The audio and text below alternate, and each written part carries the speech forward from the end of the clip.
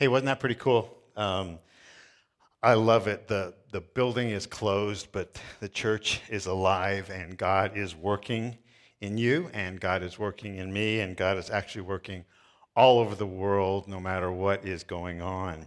When we come back, I really don't want us to come into this building the same. I would love to have us come back different, having grown in our faith, having been stretched a little and strengthened a lot, and that God would be able to work in our lives so that we would have stories to share on how we have been changed. And so start thinking about what God has done in you during the past weeks and then through you in your lives to others. We live in a community that there are people that are struggling and being challenged, and they need the hope that you can bring. Hope's contagious, and so with the hope that you have, please share it with other people. Let's take a second and pray, can we? Father, right now, in these moments, I pray that you would open up my mouth to share what you would want, and that, God, you would open up our hearts to hear what your word is. And I pray, God, that we would grow even because of today and right now. And we thank you in Jesus' name. Amen. Hey, thank you. Well, I do have a confession to make. The first month of this thing, I was a basket case. I mean, really, completely. You ever hear of somebody pushing your buttons? Well, this thing pushed all my buttons. It's like at the same time. How do you pastor a church remotely? How do you give a message to a camera? You know, my schedule was off. Our staff was in different places. I'm working from home, so there are no boundaries. There are no people around for me to spend time with. You go into the grocery store and there's empty shelves, and that messes up with your mind. And it's like everything that could drive me nuts was happening exactly at the same time. Everything was bugging me. We're watching as a family the Star Wars, kind of the whole series all the way through. And it was like I went over during this time to the dark side. You know, I felt like I was now living in the dark side. I have a friend who told me that a few days ago he kind of hit the wall on this thing. And I told him, I'm way ahead of you, pal. Not only have I hit the wall, there are claw marks on the wall as I'm trying to climb out of this thing.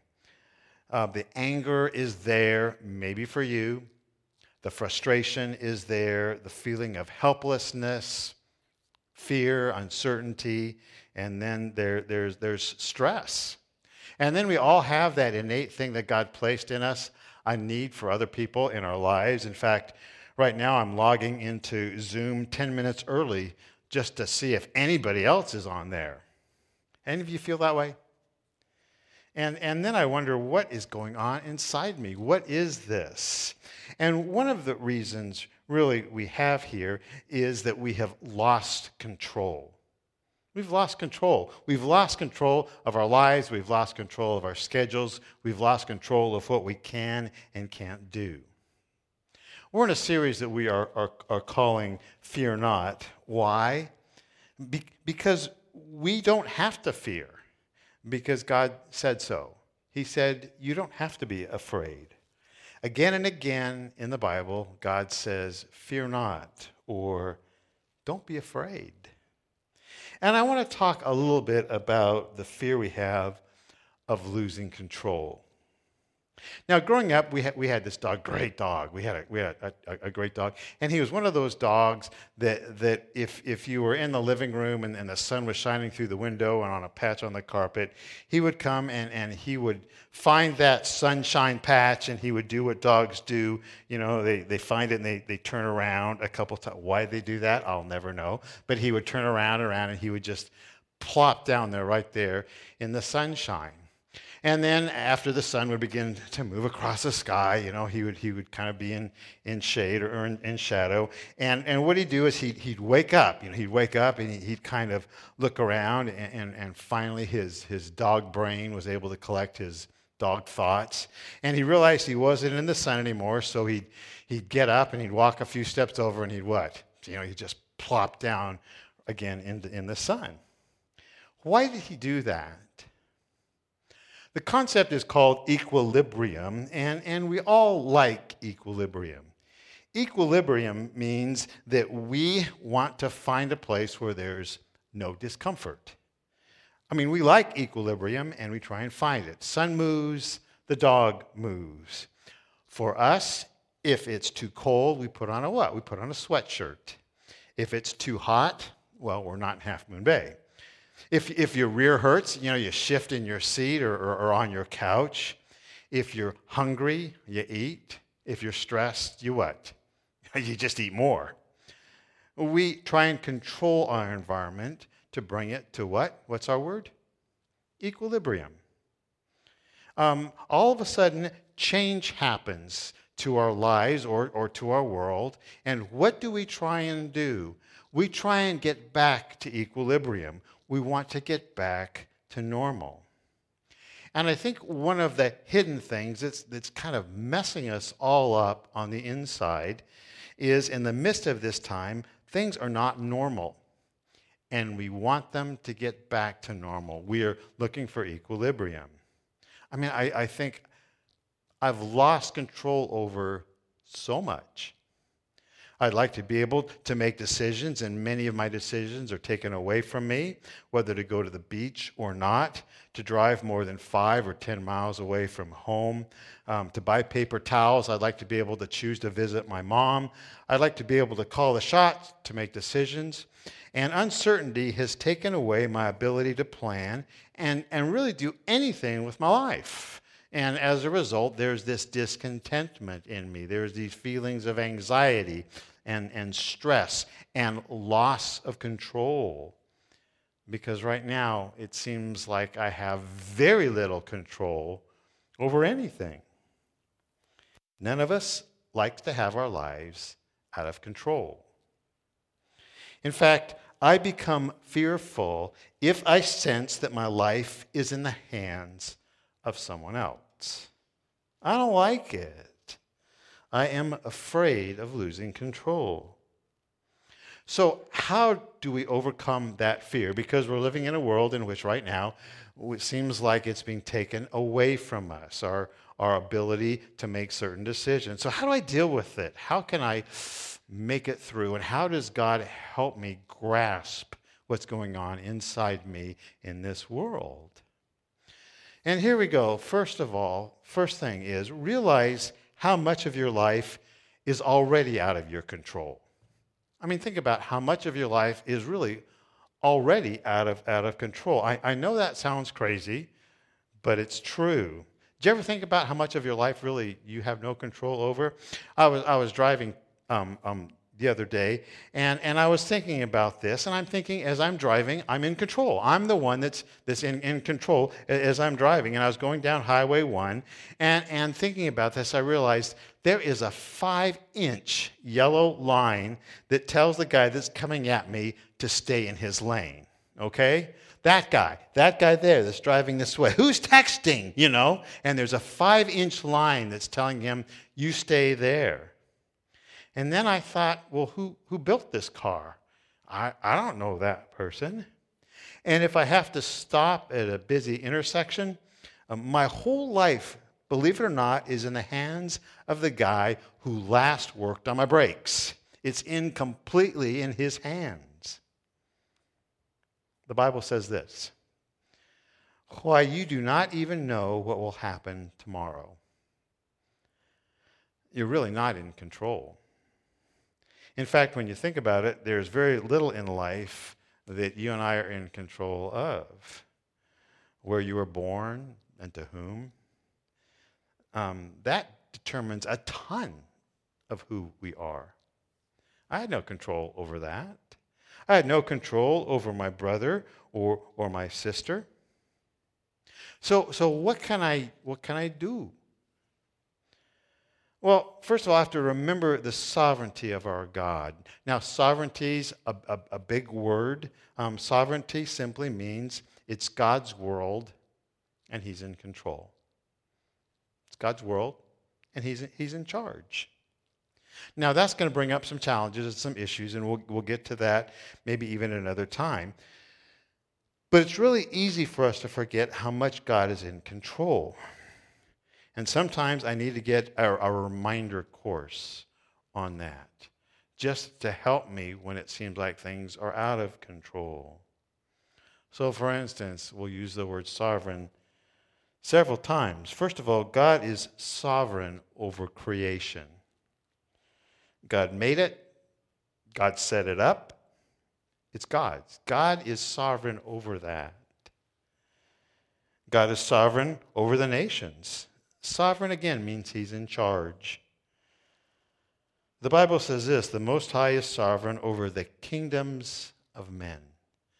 That means that the kingdoms of people are there because God says, now's your time. Now's your time. Now's your time. Every government is under God's control. And if you're a student of history, if you love history, remember history is his story. It's a story of God being in charge and God being in control of this whole thing. It's God's story of what he's doing in this world. Next, God is sovereign over people. The Bible says many are the plans in a man's heart. It's the Lord's purpose that prevails. We can plan, and we should, but God's purpose will be the thing that actually lasts. And then God is in control of circumstances. Scripture says the Lord works out everything for his own ends, even the wicked for a day of disaster. Now again, this opens up a can of worms and challenges. But understand, this virus did not catch God napping. He wasn't paying attention to something else when COVID-19 sprang up. And he is, in his sovereignty, working this into his world plan. The next one is God is leading me through this. God is leading me through all of this. Some people say there are 366 fear nots in the Bible, one for every day and then one for leap year. If you count them, actually there aren't. But I was thinking with God, how many times does he need to say fear not to us in order for it to stick? He doesn't have to say it 366 times. He only has to say it once. And if God says it once to me, you don't have to be afraid. That's enough. The God of the universe would say to you, fear not. I looked up a bunch of fear nots in the Bible this past week. And it's a pretty cool thing to do. And you can actually go online and type in to Bible Gateway and type in fear not or do not be afraid, and the verses will show up. But many of them that I looked at, actually, every time there was a fear not, it had a reason for us not to be afraid. And it had to do with the quality of God, something about God that would speak to me. Here's a popular one, Psalm 23. Even though I walk through the darkest valley, I will fear no evil. There it is. Fear not. Fear no evil. There's no fear there. And then here's the reason. For you're with me. You're with me. God is with me. God is leading and guiding. It may come to a dark valley, but God is leading. A few weeks ago, Pastor Kurt shared this. It's a great promise from God. It's in the book of Isaiah. It says this: I will lead the blind by ways they have not known. Along unfamiliar paths, I will guide them. And I thought, wow, is that real for our lives right now? This is an unfamiliar time. It says, I will turn the darkness into light before them and make the rough places smooth. These are the things I will do. I will not forsake them. I just think, isn't that incredible? I mean, isn't that relevant to us? We are in ways not known. We need the rough patches made smooth to us.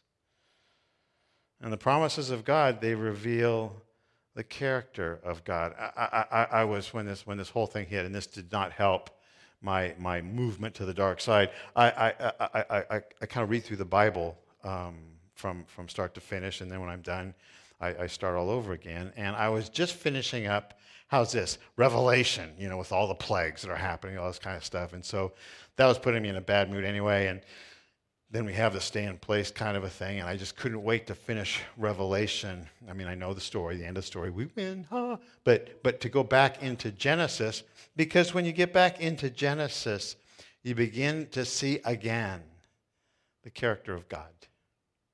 Again and again, through the stories of the Old Testament, the nature and the character of God are revealed. Again and again and again, how he works his nature. And he is the kind of God who makes rough places smooth, who leads us down unfamiliar paths. I mean, he's that kind of God. He's that kind of God.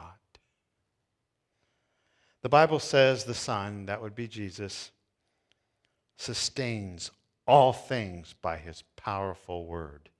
Our Jesus does that. It says Jesus is before all things, and in him all things they hold together. Our Jesus does that. This is the Jesus that says, I love you, and take my yoke upon you, for I'm gentle. And this means that God is passionately into the details of your life.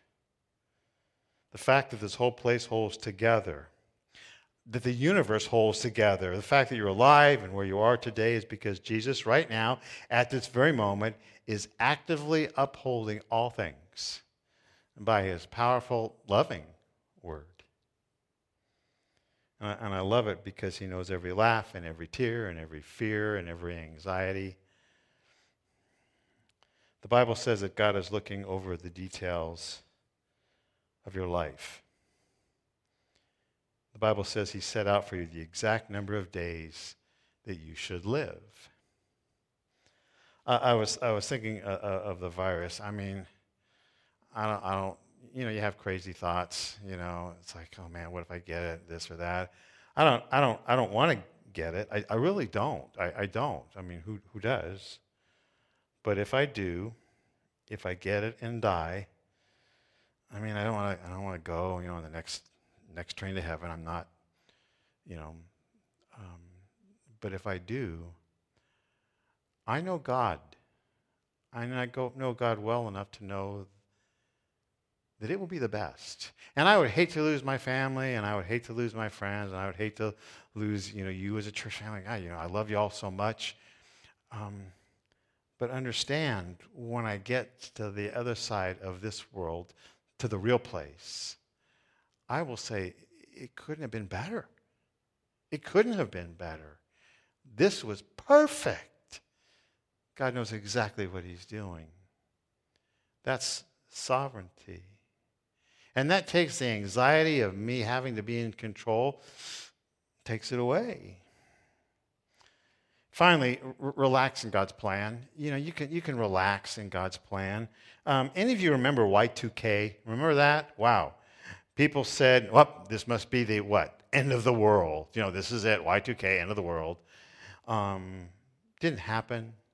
9/11, oh my gosh, that is what? It's the end of the world. I mean, this is the beginning of the end of the world. It's all going to happen. It didn't happen. And now with coronavirus, people are saying, what? It's the end of the world. It must be the end of the world. Don't forget that there is a God behind this. There's a God behind this all that says, I will never leave you. I will never forsake you ever. So relax. You don't have to be in control. Most people think life is so uncertain. It's not, and that's good news. Life is about loving God with all your heart, and life is about giving yourself for God and giving yourself to others. We know how everything's going to end. I just finished reading Revelation. We know Jesus is coming back, and if you're a Christ follower, whether you're here when Jesus comes back or whether you go to meet him yourself at the end of this life, there's a great party waiting for you in heaven. We know life has a plan. Life has a purpose. We know God is working that out perfectly. We know that God is putting people into his family with others so that we can share and give, and God is putting us into a community to connect with others. We know that God, even though life seems to be out of control, we know that God is perfectly in control. Now, I know where today finds you. It finds you in a place where you want to have control over your life, your future, your circumstances. The reality is you can't. You just can't. If you could, you might goof it up anyway. Remember I said this.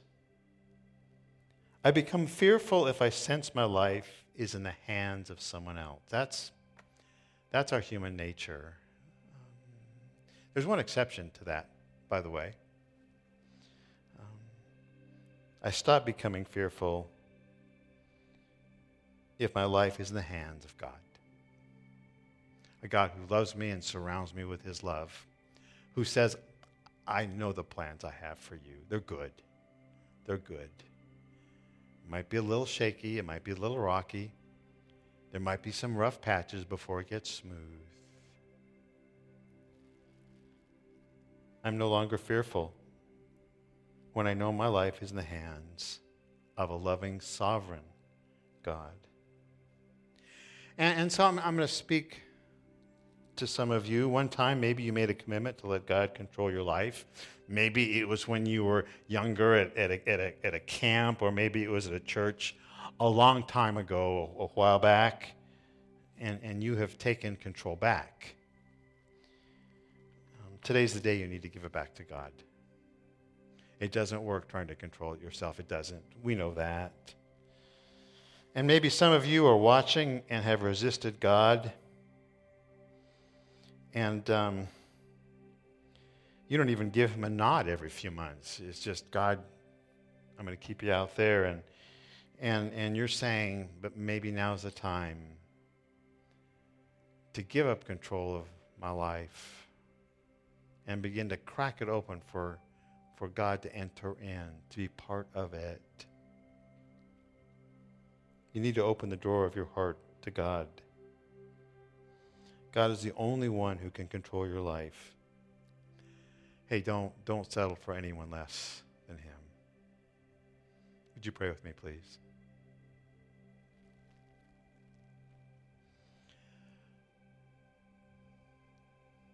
Heavenly Father, Lord, I thank you for your loving care for each one of us. And some of us come with fear because we don't know what tomorrow brings. But God, you do. And we don't know what next month will bring, but you do. Father, it's frightening to give up control of our lives, but help us to see that we really don't have it anyway.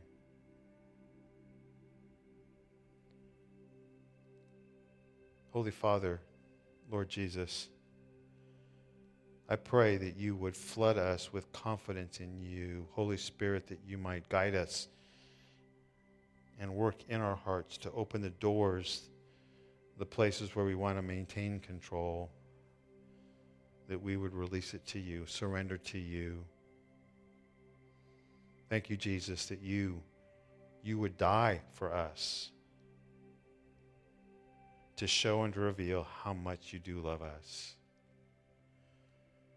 And so, Lord, as more and more we give our lives to you, as we place our lives in the hands of you, may you give us confidence, strength, and faith. And I thank you so much in Jesus' name.